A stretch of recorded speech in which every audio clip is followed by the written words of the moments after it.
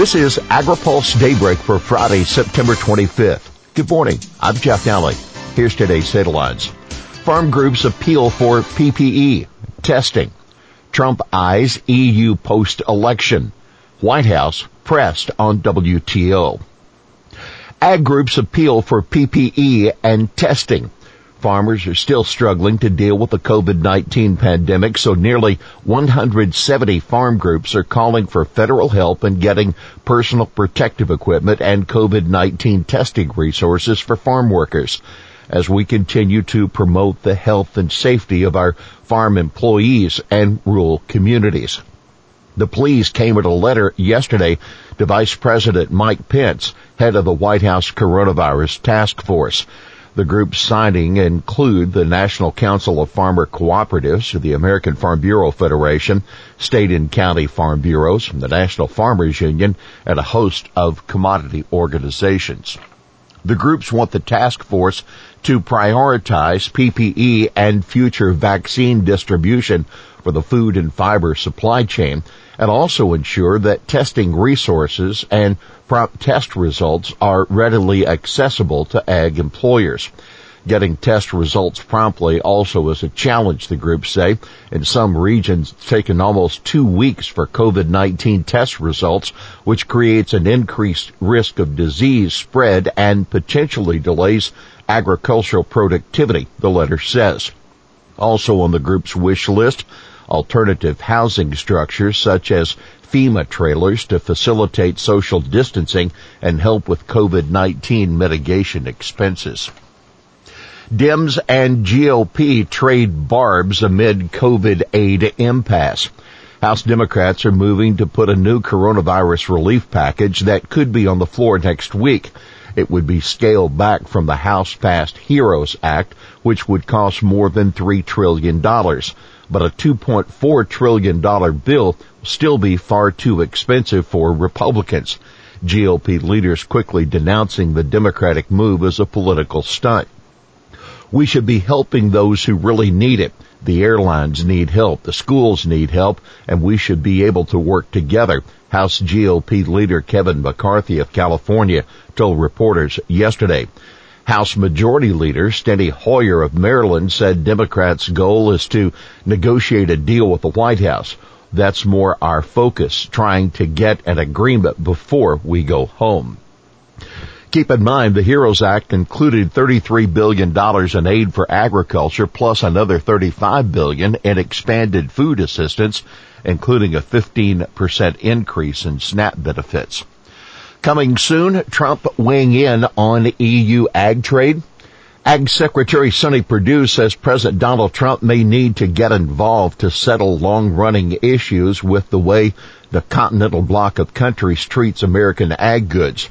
Responding to a question about ag trade posed by a Minnesota Farm Bureau member yesterday, Perdue rattled off a list of countries that have negotiated trade pacts with the Trump administration. China, Canada, Mexico, and Japan, to name a few, but said the EU bothers me and concerns me the most.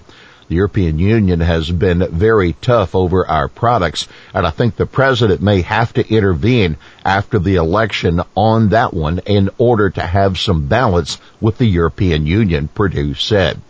In case you missed it, earlier this week at the AgriPulse Ag and Food Policy Summit, Perdue took aim at the EU for its Green Deal environmental policy. EU preps public for drive to increase organic farming. The EU recently delayed the start date for its overhaul of organic farming rules until 2022. But the bloc of countries isn't waiting to try to get the public excited about it and help farmers make the transition into organic, according to the USDA's Foreign Agriculture Service.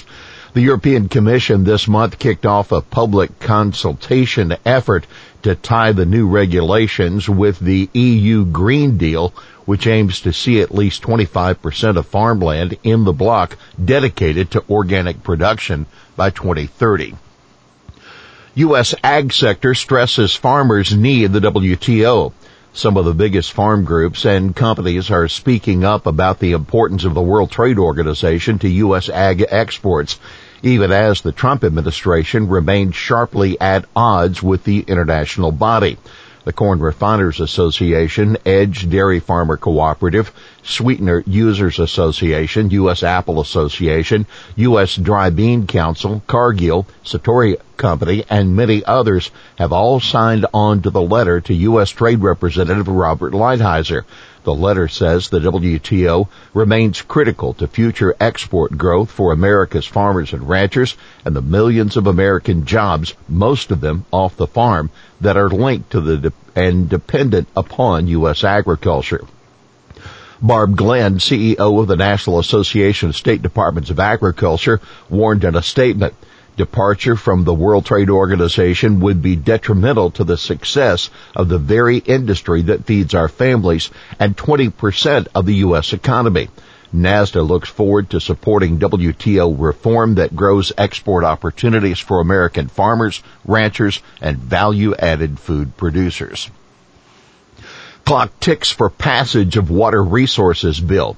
Soybean industry leaders are optimistic that a water resources authorization bill will still pass this year, even though lawmakers will be on an extended break ahead of the November election.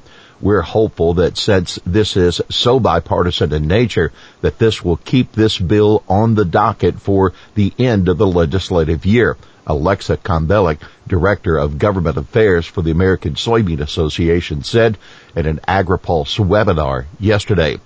House version of the bill passed that chamber by voice vote. The Senate version was approved in committee unanimously, but is yet to get a floor vote. Roundup case stays on hold for settlements. A federal judge is keeping a lid on further Roundup litigation until November 2nd as Bayer and plaintiffs' lawyers work on settlements to address lawsuits alleging exposure to the herbicide caused cancer.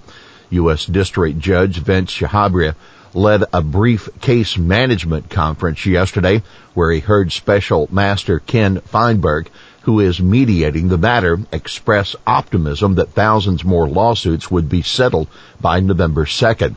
About 44,000 of approximately 125,000 lawsuits have been settled. Bayer says it's accelerating efforts to finalize and implement current settlements, and that it isn't unusual for a settlement of this size involving a large number of law firms can take months before it's finalized. The company announced in June it planned to spend between $8.8 and $9.6 billion to settle about 3/4 of the 125,000 current claims. Here's today's He Said It. We're ready to tee it up. We've got the votes.